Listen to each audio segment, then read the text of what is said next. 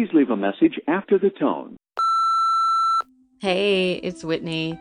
I hope you had a really good weekend. I'm feeling pretty inspired right now by some incredible Black women just, in my stratosphere right now. I obviously, if you didn't listen, you should, but I had Miss XayLi Barclay on the show last week.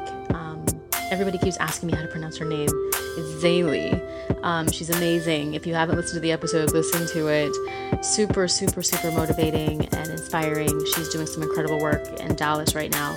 And then this weekend, I got to go to Richmond, Virginia. My youngest sister, Alyse, is actually an intern over at the Maggie Walker National Historic Site, which is actually part of the National Park Services. It's super cool, but it's actually her home, like her actual house where she lived for the majority of her adult life. I think all of her adult life, really.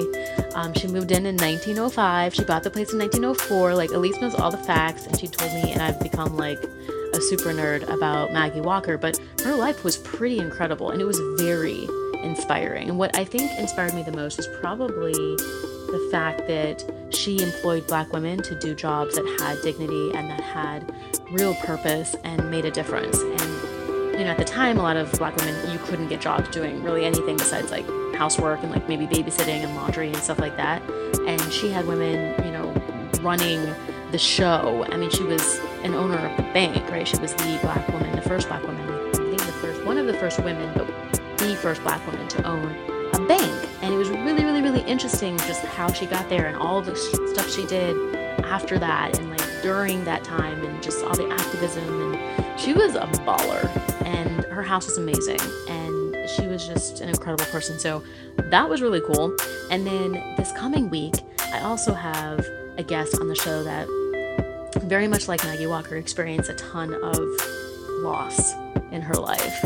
Maggie Walker she lost a lot of people. She lost her stepfather at like age 11 or 12, and then she lost her husband because her son, Russell, accidentally shot him in their home, thinking that he was an intruder. And my guest that's coming on, she lost 2 people that she spoke about in the episode. So you really got to check out this new episode on Thursday with Natasha Brown. It's just incredible, her story. And then the work that she's doing now in the community is just amazing. So these 3 women just, inspired me so much, and I love it. I love seeing women doing epic things. So, just wanted to share that. I hope you had a good weekend and you're ready for this week. I know it's going to be hot, but stay cool, stay calm, stay collected, and stay tuned. I'll talk to you soon. Bye.